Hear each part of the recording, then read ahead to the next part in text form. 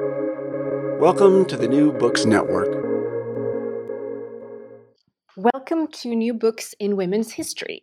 My name is Marianne Hem Eriksen, and I'm an associate professor of archaeology at the University of Leicester. My research expertise is in Iron and Viking Age households, architecture, and body politics.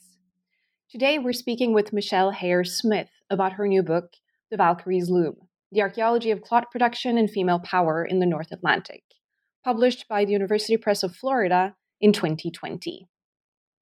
Michelle Hare-Smith is currently a researcher at the Hafenreffer Museum of Anthropology at Brown University. Her research interests include gender, textiles, and the material culture of dress and adornment.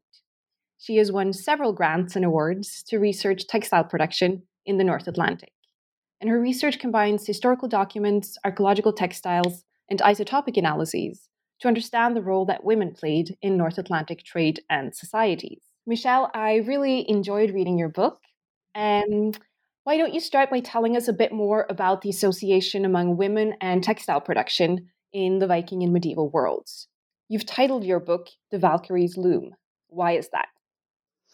Well, thank you very much. First of all, I wanted to thank you for interviewing me today, and also thank Jennifer Davis from the University of Oklahoma for having invited me to present my book. Back to the question that you ask. So I'm going to go about this in sort of a long way. Immediate answer to the question, why did I title it this way? And then I'm going to sort of backtrack and go into a story of how I came to actually working on these textiles. And I'll get back again to your title at the end. But I found that through my research, when I started it and over the course of time, I found that actually the acts of textile production it seemed to be surrounded by concepts of fear, power, and respect. I also noted that there were never any men weaving. And the fear and the power and whatnot seemed to be connected, where in fact it was respect shown by men towards women. And this in turn also led me to look into other aspects. And I found that there were also some heavy mythological associations connected with women weaving, that was potentially connected also to some fairly powerful female goddesses like Freya, for example. That's the short answer. So now the long answer.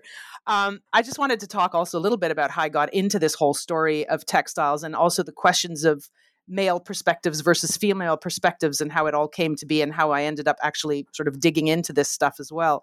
When I got the first grant I had, and I've had 3 successive grants that dealt with textiles now over a period of 3 years. These were funded by the National Science Foundation, Arctic Social Sciences. And the first grant that I had was actually to look at textiles in Iceland. And when I started looking into it, I realized that there were these massive collections, but actually that the way they had been looked at, in fact, they hadn't been studied at all, not in any sort of significant way. But they had been worked on by a historian called Helgi Thorlaksson, and who did his PhD thesis in 1991 actually on Vatmál, which is the cloth currency. And it was done, he's a historian, so he used obviously historic sources. Who writes the historic sources? It was a man looking at male sources. There was a textile specialist who Elsa Gudjonsson, and she was actually the textile specialist in Iceland. And she had looked a little bit at the archaeological material, but not in any sort of comprehensive way, and was more interested in sort of medieval tapestries and church fineries and so on. So she hadn't gotten in to the actual nitty-gritty of these archaeological collections, which I have to say are really not very attractive. And I like to call them like the dirty brown rags, because that's what they basically are. So I think that there was a bit of a reluctance of people to sort of tackle these collections, in part because, textile work has often been done in archaeology, is done by specialists who are often conservators as well, in a very sort of rigorous and thorough way. I think, quite frankly, the whole thing was a little bit daunting to people. The other thing, too, is that the archaeology in the North Atlantic has been dominated by men as well. So there's been really not a lot of discussion. I mean, this is changing now, but for a long time, when I started, there was really not a lot of interest placed in women in the other half of the population and how they had actually contributed to the settlement or survival in the North Atlantic. And so I thought to myself, I was interested in looking for women, finding women archaeologically. So I thought, well, what better way to look at women than to look at the products that they made? And as it turned out, yes, textile production was an exclusively female affair, and it's only women that wove.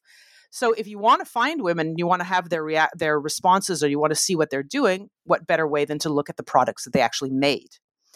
So this was kind of, a different approach. I was sort of getting at it. And I then started to dig more into this and looking at also into the symbolic sort of meaning of the textiles.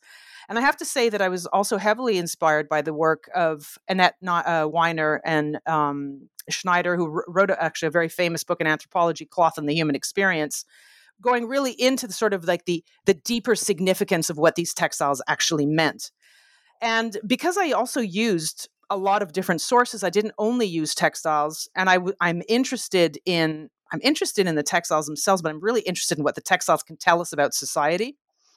I went into the saga sources as well, quite extensively, and realized that there were actually associations between women, childbirth, death, fate, and even the control of fate. And if we start looking at, even the mythology, we see that there's 3 Norns that are female that are standing under the world tree, potentially controlling the fates of men, possibly by spinning. So textile work. And I found that even, digging further, that the act of spinning itself was connected with this form of female magic called Sedir. And, looking not only in the saga sources, but looking also at the spinning and weaving tools, you find a lot of spells, curses.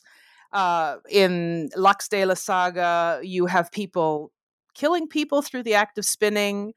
Again, death again. The Sedir staffs, or I won't say Sedir. Yeah, well, the Sedir staffs that Neil Price, for example, who has worked extensively on the burials and whatnot, has talked a lot about ways of identifying the burials of these female practitioners, the Sedir, or the Volvas, was by the fact that they had staves in their burials.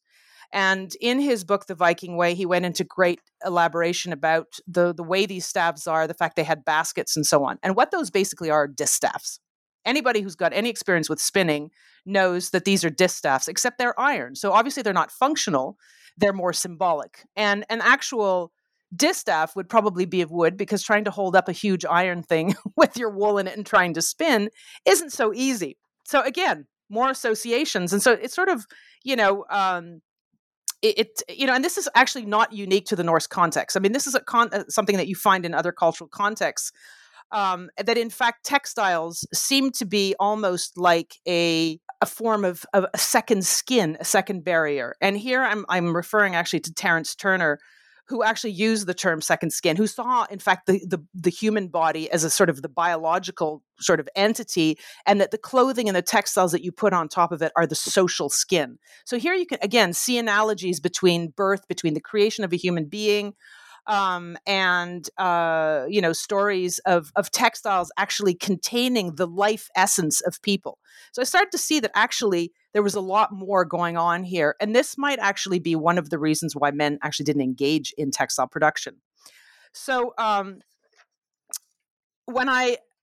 so coming back to now the title of the Valkyrie's Loom, and I wanted to actually just read basically the poem where I took this idea from, which kind of summarizes it in a sort of it's part of this whole, it's sort of a mythological corpus, I think, that surrounds, in fact, weaving and textile work. And this comes from Njal's saga, and it's called the Daradarljóð. And it was written, the story talks about a man called Dorúð, who looks up to the sky and he sees 12 Valkyries riding down on their horses. They come to his farm and they go into a dinya, which is the weaving hut, which was also another very gendered space used by women. And he looks in the window, and what he sees is these 12 Valkyries setting up a warp-weighted loom, which is the loom that they used in the North Atlantic for 800 years, which was an upright loom. And he's describing, the poem basically describes what they are doing, and they're weaving this piece of cloth where the cloth itself is made with the entrails of men, and the loom weights at the bottom of the warp yarns are human heads. All of their weaving tools are weapons because they're Valkyrie. So again, here we have a Disir, like these mythological beings who are somehow involved in the control of fate, in the creation of something, in a form of magic as well, which ends up resulting in a terrible thing because they lose the Battle of Clontarf as a result of it. So I'm just going to read this little passage. Blood rains from the cloudy web on the broad loom of slaughter. The web of man, grey as armor, is now being woven. The Valkyries will cross it with a crimson weft. The warp is made of human entrails, and human heads are used as weights. The heddle rods are blood-wet spears. The shafts are iron-bound, and the arrows are shuttles. With swords, we will weave this web of battle. So you can see again these, it's a very powerful poem. So I thought, at some level, what is going on here? The fact that, in Iceland, for example, where cloth becomes money and men don't make the money, they don't weave it. It's women who are weaving. Why aren't they weaving? Why aren't they getting involved in this? Because they were scared, because there were associations of men being involved in textile work. And I think it's because of also men being involved in seðir might mean that they might be coined as homosexual or having ergi, which was this, this sort of strange sort of term used to describe potentially, a non-masculine state, which was terrifying. And I thought, this is probably what is going on. Is, and in fact, in the Viking Age, you had these belief systems where men, we don't do that kind of thing. We don't do that kind of thing because then we're more like women, or we might be associated with seðir or whatever. But when it comes to the Middle Ages, where they actually continue not to weave, they demolish the weaving huts. They're making money. They're still not weaving. And what I think is that many cultures, sometimes they might forget the stories, but the attitudes prevail. And I think this attitude prevailed in the North Atlantic for about 800 years. So that's the basis of the title. It's I know it's a very long, elaborate explanation, but that's basically, what happened, what I think is going on, and why I thought, it's important to use something that really kind of tells you what's behind all this, ultimately this textile production. It's a very rich and evocative material, isn't it? It is very much so. Definitely. I thought we should just clarify for listeners who aren't Viking specialists that seðr that was mentioned here, and these seðr staffs or potentially distaffs are ritual props, and seðr is seen as a form of magic, very clearly associated with women, as Michelle was saying, and seen as kind of emasculating for men to do. I will just add, though, that even though these are the prevailing attitudes, there's always that paradox that the foremost seðr practitioner is Odin, the king of gods. Right. Absolutely. So but I believe he learned it from Freya, though, didn't he? He learned it from Freya, but there is a kind of I believe we're in a society with quite strict binary gender roles, but there's also play, and inversion. Definitely. And I would add to that as well, actually, because it's true that you do actually, in the world of the living, there's very strict binary rules of gender. However, I think the mythical world, which is the case in many cultural contexts, in the mythical world, things are turned on their heads. So people can be what they want, in a way. So you may have the ultimate masculine god, doing something that is potentially emasculating because he's a god. So he can be both male and female. It's okay. This is also very common in shamanism and circumpolar shamanism among the Inuit as well. You find the same kind of situation. So anyway, sorry. Absolutely. Yeah. No. Absolutely. And that's part of Neil Price's argument too, isn't it? Right. Also, definitely. Definitely. Religious system. And another just quick aside before we move on, but I also just find it really interesting that you find so little interest in gender perspectives in the North Atlantic archaeology when the Scandinavian archaeology was very early on with critical feminist approaches. Absolutely, yes. From scholars like Helga Dåmasnäs, Elisabeth Arvild Nordblad, also Judith Jesch. So it's interesting that those perspectives are maybe not permeated as much in North Atlantic. I think it's also because a lot of the archaeology in the North Atlantic started out I mean, it started out early on, but what has happened, I would say, probably since the 70s or 80s, is that it was pretty much taken over. Not taken over, but there was a huge American influx into there of people out of CUNY, City University, New York, notably Thomas McGovern and his crowd, and his group, who were really much more interested in environmental archaeology and processual archaeology as well. And they did the bulk of the work actually in Iceland and Greenland. And so most of the focus has ended up being zooarchaeological work, and much more interested in issues of, for example, of leadership, subsistence, farming practices, et cetera, with little attention paid to women at all.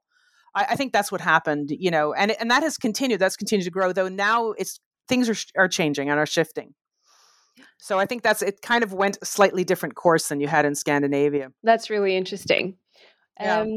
And so when I was reading your book, I was particularly interested or fascinated by what you now in your introduction called dirty brown rags. But so this huge Icelandic textile corpus consisting of thousands of fragments, mainly found in middens, as I understand you. So as part of household discard or waste. So I was wondering, what kind of stories can you tell us from that kind of data? Right. So, well, definitely a huge corpus. I'm always tell the Icelanders, it's like there's certain place on Earth where you have these massive sort of textile collections or these textile societies, textile producing societies, where the preservation also happens to be great. Like, for example, Peru, Egypt, and Iceland is one of those places as well. Because of the permafrost, because of the way the conditions, the way the textiles were discarded. So I would say very conservatively, there's between 8,000 to 10,000 fragments. And when I think about it, there's probably actually way more than that. Some sites have close to 3,000 textiles alone, so, and these tend to increase actually as you move up in time. So at the moment, I've looked at 36 sites with textiles.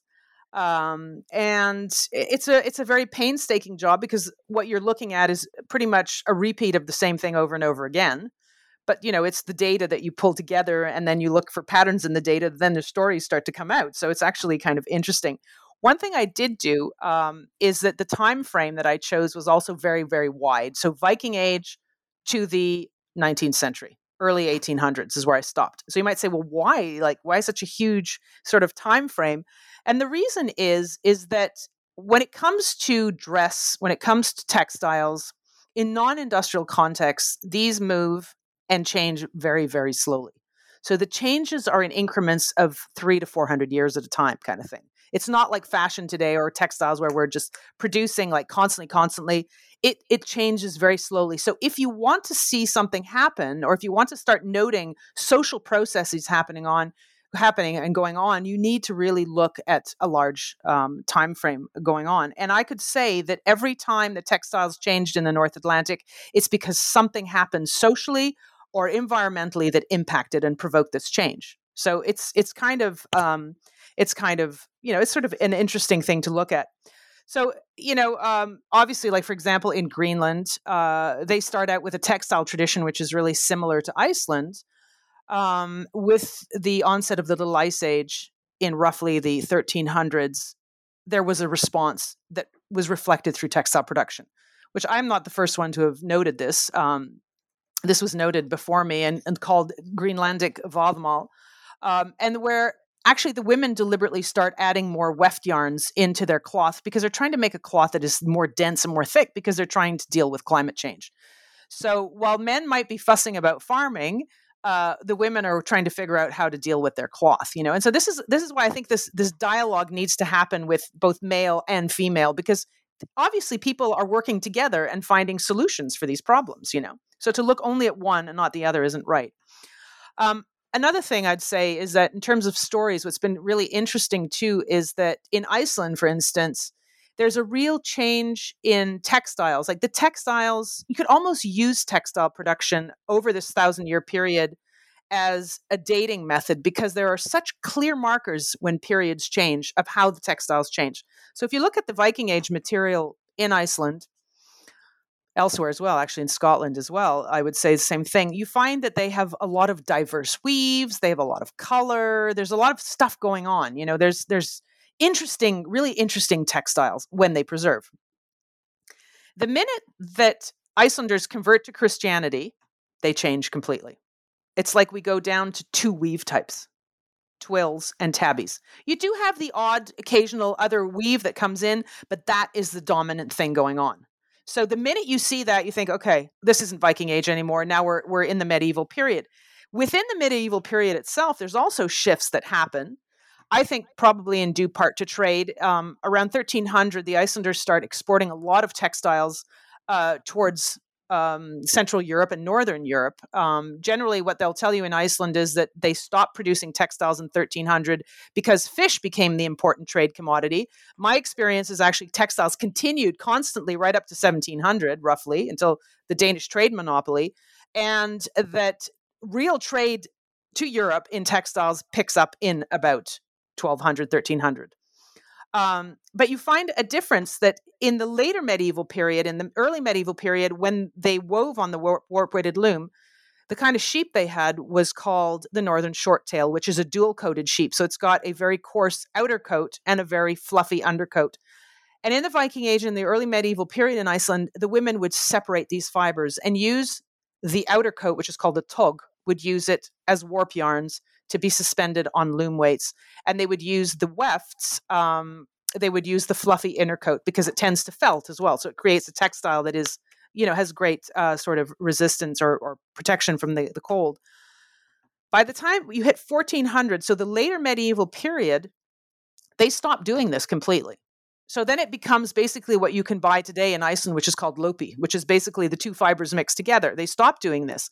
They also they start fulling textile. So I'm going to explain the term fulling, which is a form of surface felting, if you want. So the textiles look like more like a loden, if you know about that Austrian cloth that's very sort of has a nice finish. So there's more of a finishing. There's no finishing going on in the earlier part. So when you see these technical details, you can say, okay, this roughly dates to this period, and this is going on here.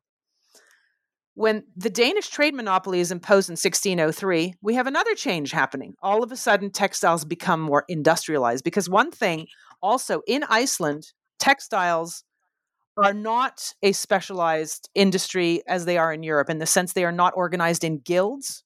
There are no centralized workshops. For 800 years, all textile production in the North Atlantic is a cottage-based industry, meaning that every single farm is producing its own textiles. And at the same time, it's also being used as a form of money, which means that every single farm is producing its own currency. It only becomes organized the way it is in Europe when the Danish trade monopoly starts, roughly. So then you have a whole different thing. You also have a lot of imports happening at that point.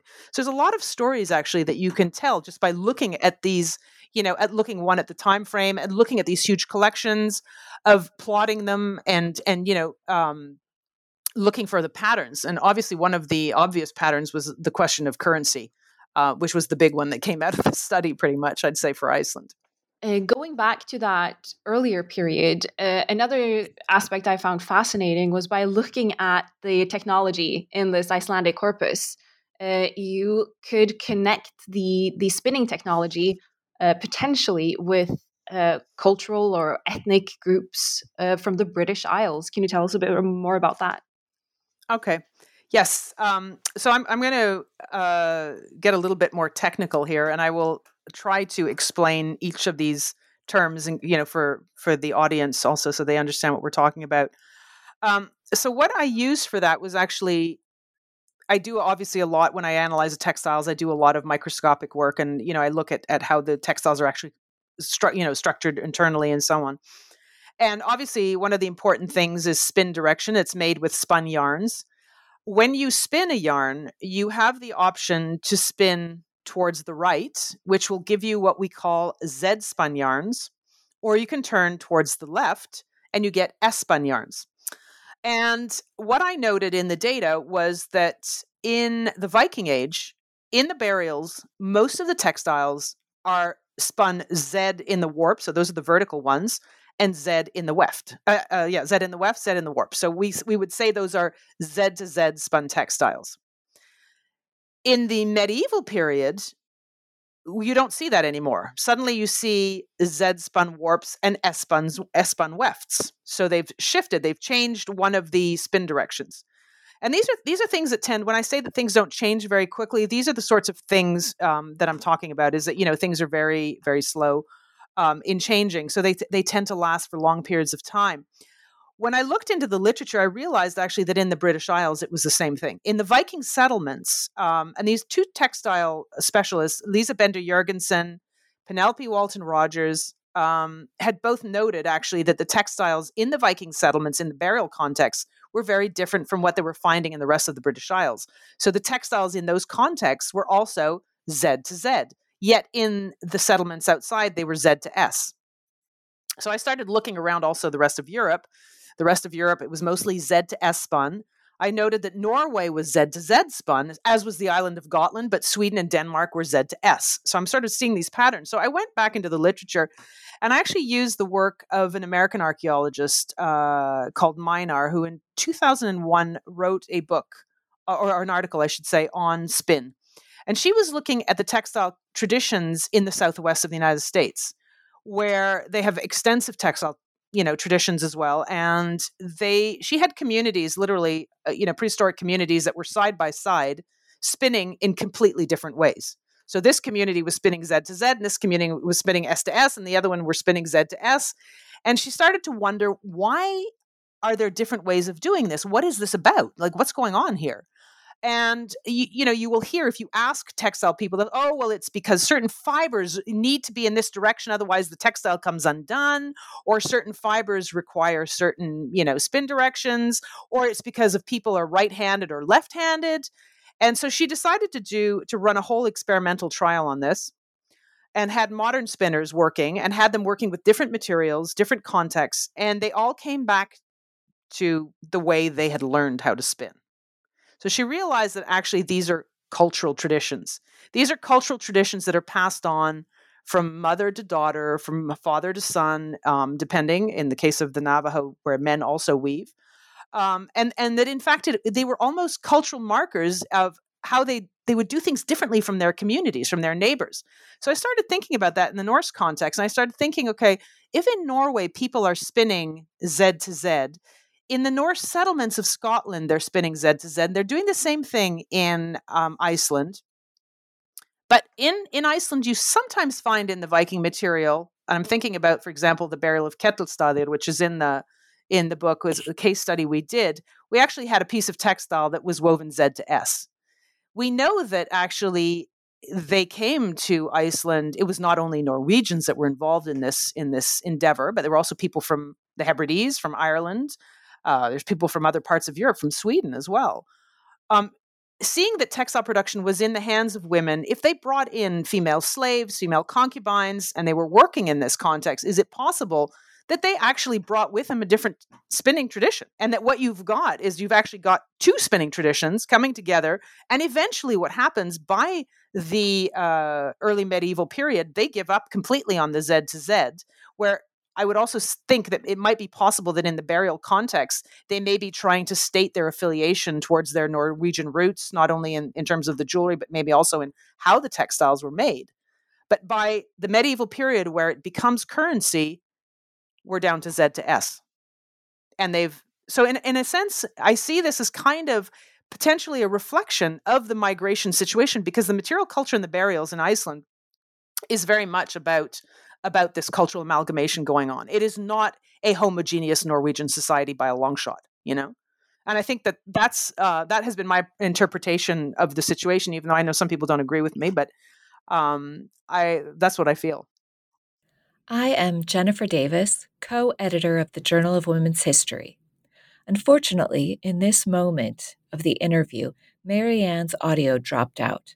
In post-production, I re-recorded her questions. Here they are.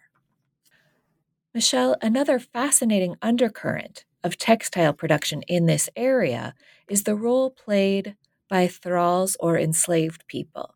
Could you tell us a little bit more about what you learned from your research on this point?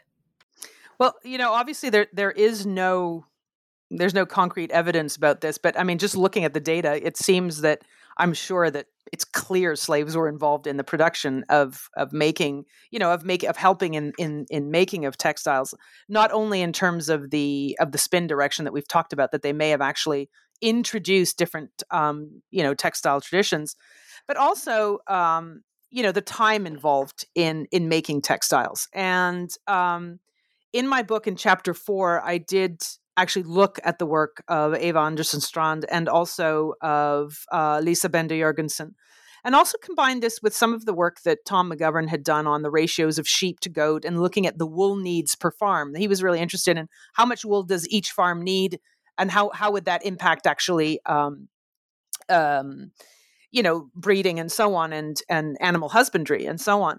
And I wanted to figure out, okay, well, how long, because I weave as well. I weave on the warp weighted loom. And I wanted to figure out, like, how long does this really take? Because it's very slow and very time consuming, I have to say. And there's not only the weaving, there's also the spinning. Then there's the weaving, and then there's the making of the garments. And so I sort of combined all of their work together to figure out how much would, using his models of farms, because he had models of farms, like for 4 people or a farm with 20 people, and he had different sort of models. And the time involved was so intense.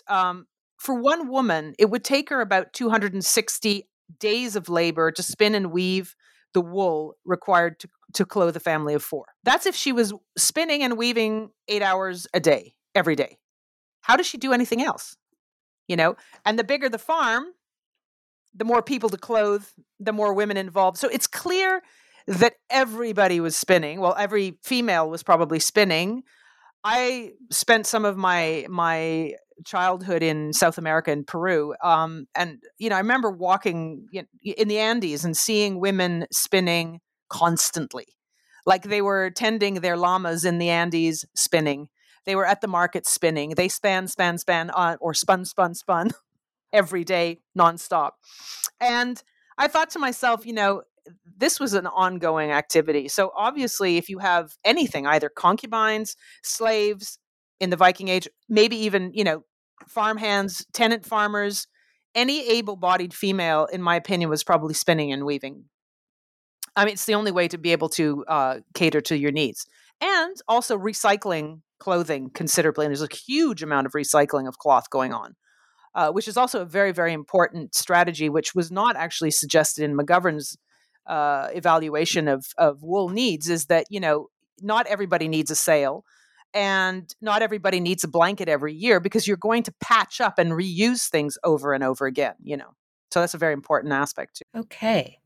From our contemporary perspective, textile production is often seen as something of less economic importance, a familiar, perhaps even trivial, domestic activity associated with women.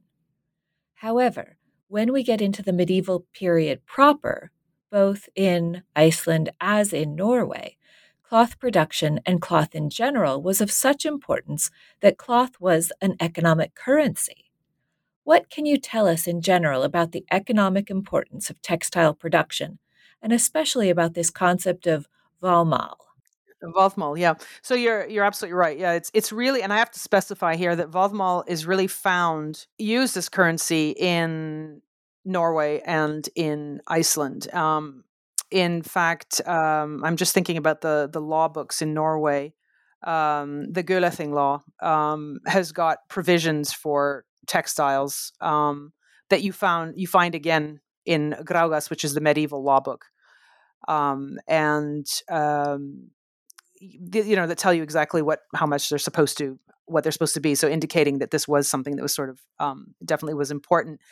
Now I have to add also that Vatmal is not necessarily found, the currency, and this is really cloth currency, is not found in Greenland. There's no evidence that I could see that they were doing this. And I think it's because they just didn't have enough wool, quite frankly. And it has to do a lot with, again, the climate and what they were able to breed in terms of animals as well. The Faroe Islands does not appear to have any Vatmal either. I know that Shetland did, though. So it's not everywhere in the North Atlantic. So Shetland, You do find there's not a lot of textiles that remain from Shetland, but you do find evidence in historic sources that it was used as a type of currency as well. So about the Vodmal itself, I would say that it is so fundamental to their economy. I mean, it was literally an explosion. And it became actually something even different from what it was in Norway. So it starts out as, in the system of barter economy, if you want, that, you've got everything was weighed in the Viking Age on the basis of silver, of 1 ounce of silver.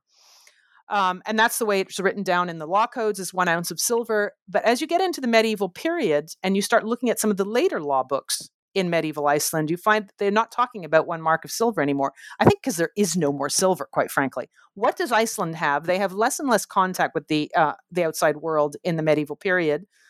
It does decline through time. They have a lot of wool and they have a lot of fish.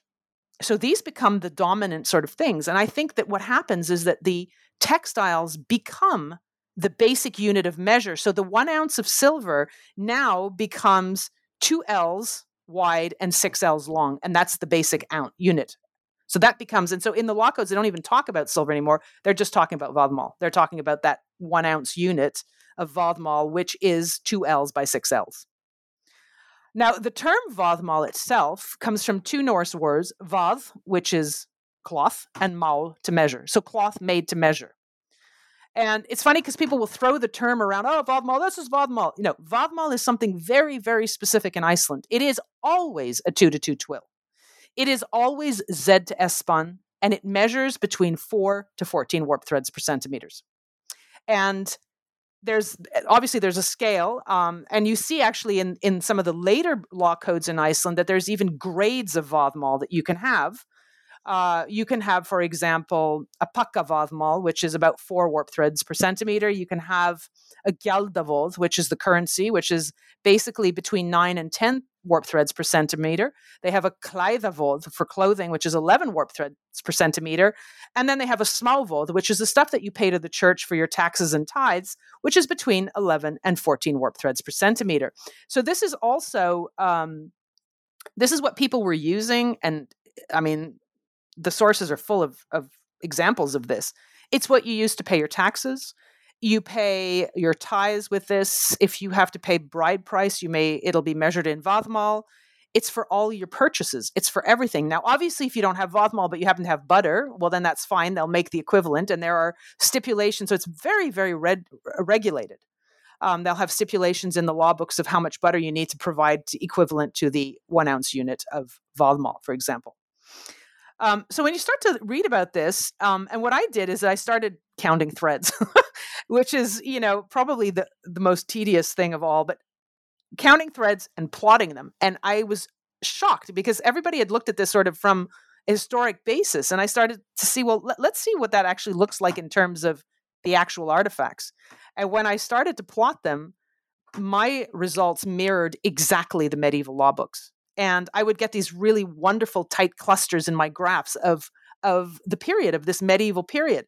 What I also found is it didn't stop in 1300. It continued until the Danish trade monopoly, basically.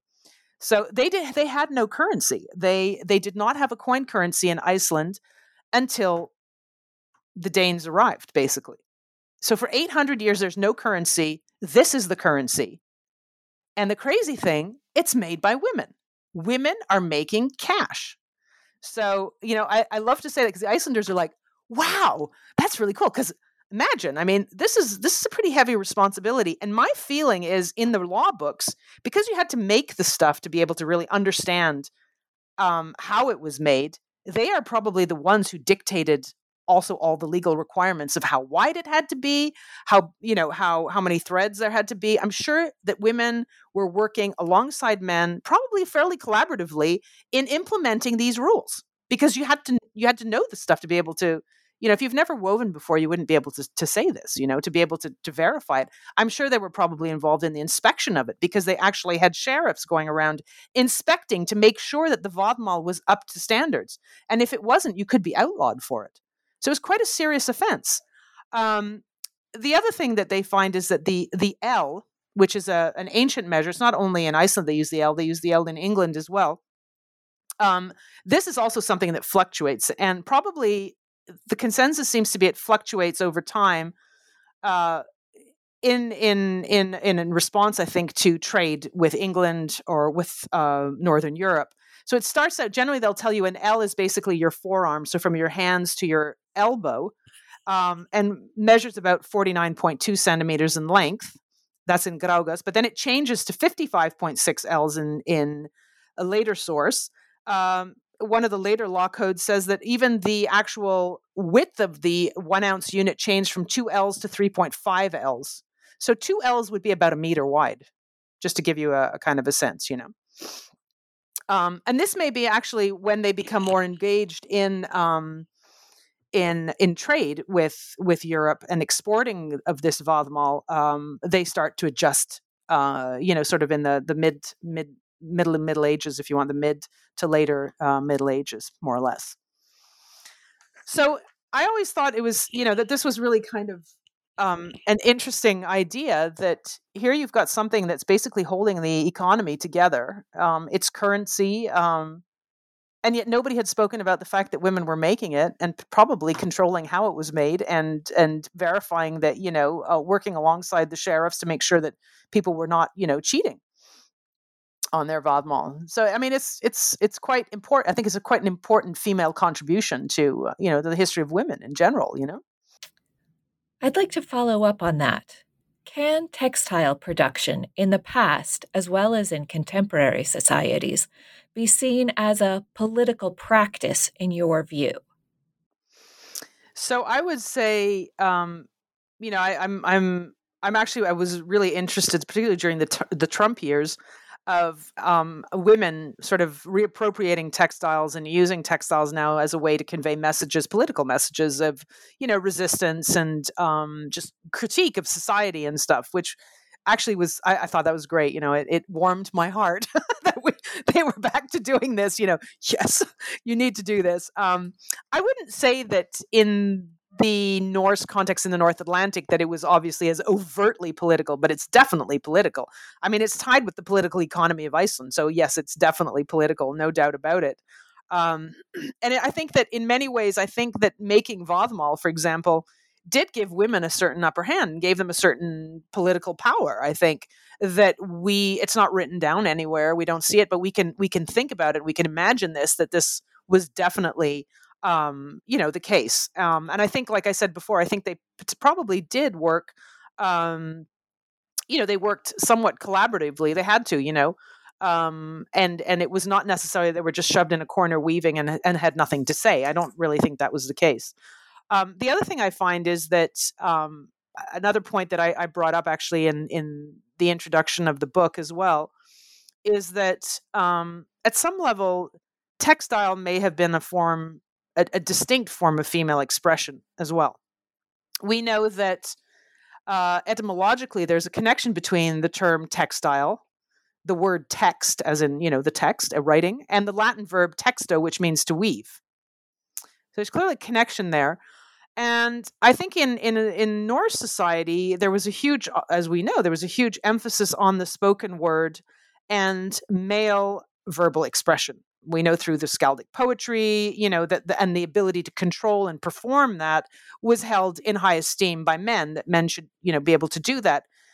Not so much for women, although I hear that, there's been work also done on female skalds as well. But I think that for women, at some level, textile production was possibly their mode of expression, is a way. And this is definitely true if you think about it through tapestry or embroidery. And you think about, for example, these stories of these huge tapestries in the sagas that go around the whole hall that recount the stories of people's families and people's adventures and people's narratives. The Bayeux tapestry, the Osberg tapestry. These are narratives that are told by women. They can tell what they want on these narratives. So in a society where they may have a less overt public role in speaking, they wove, or they, and this was a way to express themselves. So in a way, men spoke and women wove, right? And I think that when I look at, again, back to the dirty old rags again, obviously this is a lot less glamorous, but at some level, if you think about Vodmal, or you think about the cloth in Greenland, that's a mode of expression as well. in a sense. It's a way of expressing, particularly in Greenland, for example, if you're adjusting your cloth, you're changing the way it's woven internally. It's female expression. It's female involvement in a whole process of adaptation, of survival, but also of expression as well. So from that perspective, yes, I would say that it's definitely political. Definitely. Another new field that your research opens up alongside a wider interest in wool production in European prehistory is this emergent discourse on human-animal relationships. What new insights about the relationship among humans and animals does your research indicate? I think, I think obviously they did. And this might be an area actually where there's overlap between male-female activities and involvement. I know, coming back to the zooarchaeological work that was done, for example, in Greenland, they did comparisons between animal husbandry within Greenland and also within Iceland, and comparing. And this is one of the things that triggered me to do those studies, to figure out how much time it actually took for women to weave and spin, was in part because of this work. So I started out with that. And what they find is that obviously when they come to Iceland and Greenland, they are bringing the usual range of European domesticates and I'm only going to mention the obvious ones right now because this is what we're talking about, but basically, cows, goats, sheep, pigs, and so on. And with cattle also being obviously the high status animal in both locations. What they found in Iceland is that the production of sheep seems to increase with time, and the production of goat decreases. So we can obviously say why. They're making money with it, so they need wool. Obviously, this is a deliberate, we need more wool. In Greenland, what happened, same kind of situation, except the cattle seems to be mostly located on the elite farms. I'm thinking in particular the bishopric at Gardar in Greenland, where they had an insane amount of cattle, like a disproportionate amount of cattle for a population that was basically almost starving to death, which has been used also as an argument for the decline of the Greenland Norse colony. But in terms of the other domesticates, as with the Little Ice Age happening slowly over time and starting sort of at the end of 1200s, you start to see, on one hand, much more reliance on the hunting of seals and marine mammals in the outer fjords to supplement their diet, because they don't have enough fodder to feed the sheep. And in terms of the breeding of sheep, they decrease the breeding of sheep and they increase the breeding of goats. Well, obviously, the goat is better adapted to that kind of Arctic environment. It eats shrubbery. It's okay in areas. It doesn't necessarily need as much fodder than obviously sheep do. But it also must have impacted their, obviously the amount of wool they had. And that's why I think one of the reasons why, in fact, they don't pick up on the idea of vodmal and using vodmal, because they don't have enough wool to do it. They have enough wool to cater to their needs, and maybe not even that. There's an insane amount of recycling of cloth going on in North Greenland as well.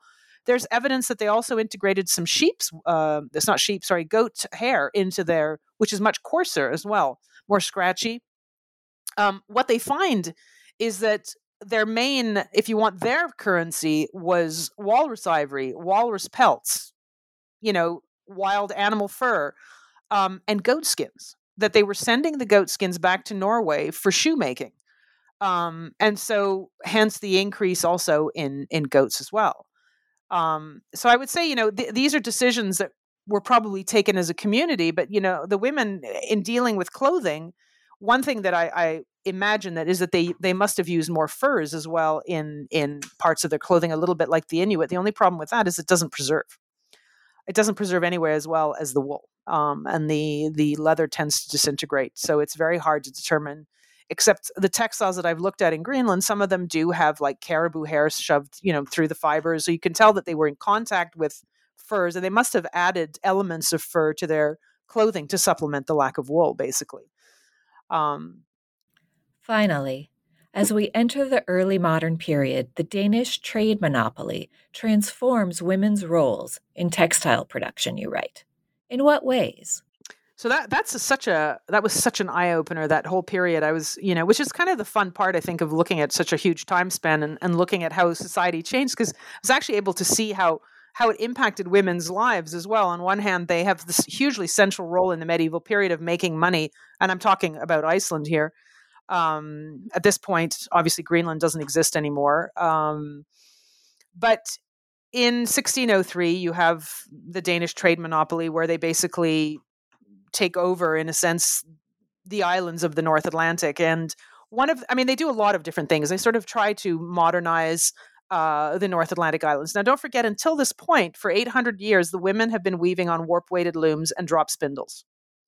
So they're using very archaic technologies. They're using a Neolithic loom, which works fine, actually, I have to say. But anyways, they're still using, very old looms. And it is in their hands. It's done on individual farms. There's nothing, mass produced about this. So when the Danes come in, they decide the King of Denmark sees that there's profit to be made from the wool. There's so much wool in this island. And they did the same thing in the Faroe Islands, that they decide to not only take over the breeding of sheep, so they try to perfect the breed to make a sheep that produces a softer fleece, but they also decide that it's time to abolish the warp-weighted loom, and this business of weaving at home has got to stop. So what they do is they start introducing the flat treadle loom, which is the loom that was in use in Europe since the 1300s, and they introduce the spinning wheel. But what they also do is they take all the spinning and the weaving out of the hands of women. Well, not so much the spinning, but they take all the textile production out of the hands of women.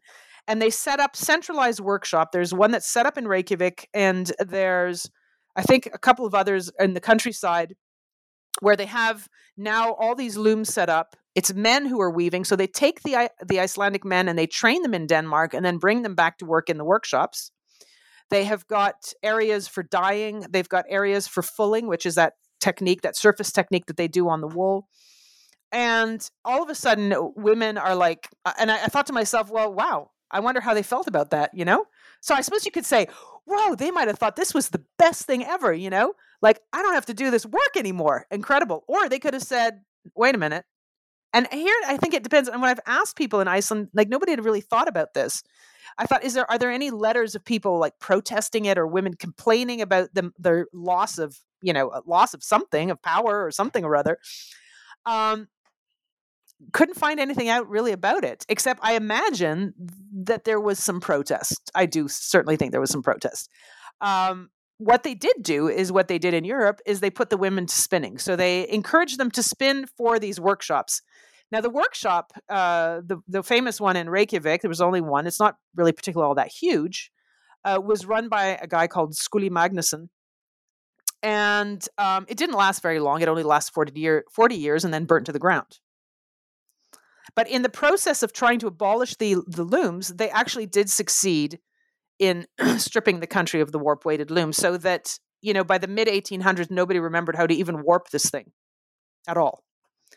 So it's pretty significant change, I think, in society. And what I did is that, I had heard that they were also making them knit a lot. There was a lot of knitting going on, both in Iceland and in the Faroe Islands. And there are complaints by the Danish authorities that the Faroese and the Icelanders are not knitting properly, because stockings were very fashionable at the time. And the stockings are poorly knit. And they found that, they're intentionally screwing up their knitting, basically. And if that isn't resistance, I don't know what is, And another thing, so I started to look at the material. I was working on a very big site on the bishopric of Iceland, which is a site of Skalholt, which is sort of in the south of the country. And I was looking, Skalholt, like I said, is the bishopric. So the bishop lived there of all of Iceland, and he had a school there. And in the school, they had boys that would come from all over Iceland to learn how to become priests. And we're talking about, 1700s, more or less. So I was asked to look at that collection there and looking at the textiles from Skalholt. And one of the things in the early modern period is that the textiles that come in, the textiles collections become bigger and bigger as you move with time in Iceland. And you also find that you're not only dealing with, homespun cloth, but you're also suddenly dealing with this cloth, which is clearly made with Icelandic wool, but has been made in the workshops, sent back to to Denmark for verification and inspection, and then sent back to Iceland for resale. This cloth looks very much like the imports, and then you've got a whole bunch of imports coming in. So trying to tease through these collections is insane. And but what I did find at Skalholt is that the majority of the textiles were actually homespun cloth, like the old stuff. So what is that telling you? That's telling you that basically the boys who are coming from all over Iceland still had women in their farms who were weaving on the warp-weighted loom and were making the traditional vadmal, or the traditional homespun cloth, and sending them to Skalholt. And they were not actually consuming all these wonderful new things. And I was talking to the site director. And I said, this is like a form of resistance in a way. This is a way of, we're not necessarily going to take over and start, consuming these imported cloth, because they were trying also very hard to get people to consume more and more modern textiles and imported textiles. And people are clearly continuing to weave the traditional homespun cloth and sending the boys to school in the homespun cloth, regardless of. And it happened also to fit within also the ideals there, Lutheran ideals and dress codes and so on, and sumptuary laws. There was actually one of the bishops of Skalholt was absolutely opposed to imported cloth. And he said the Icelanders have to wear homespun because this is their cloth and this demonstrates piety, and we have to continue. So you have these kind of within the church, like reacting a little bit to the Danish colonial authorities at the same time. So you definitely have resistance happening within Iceland. Michelle, thanks so much for speaking with us today about The Valkyrie's Loom, recently published by the University Press of Florida. Thank you very much, and thank you very much for interviewing.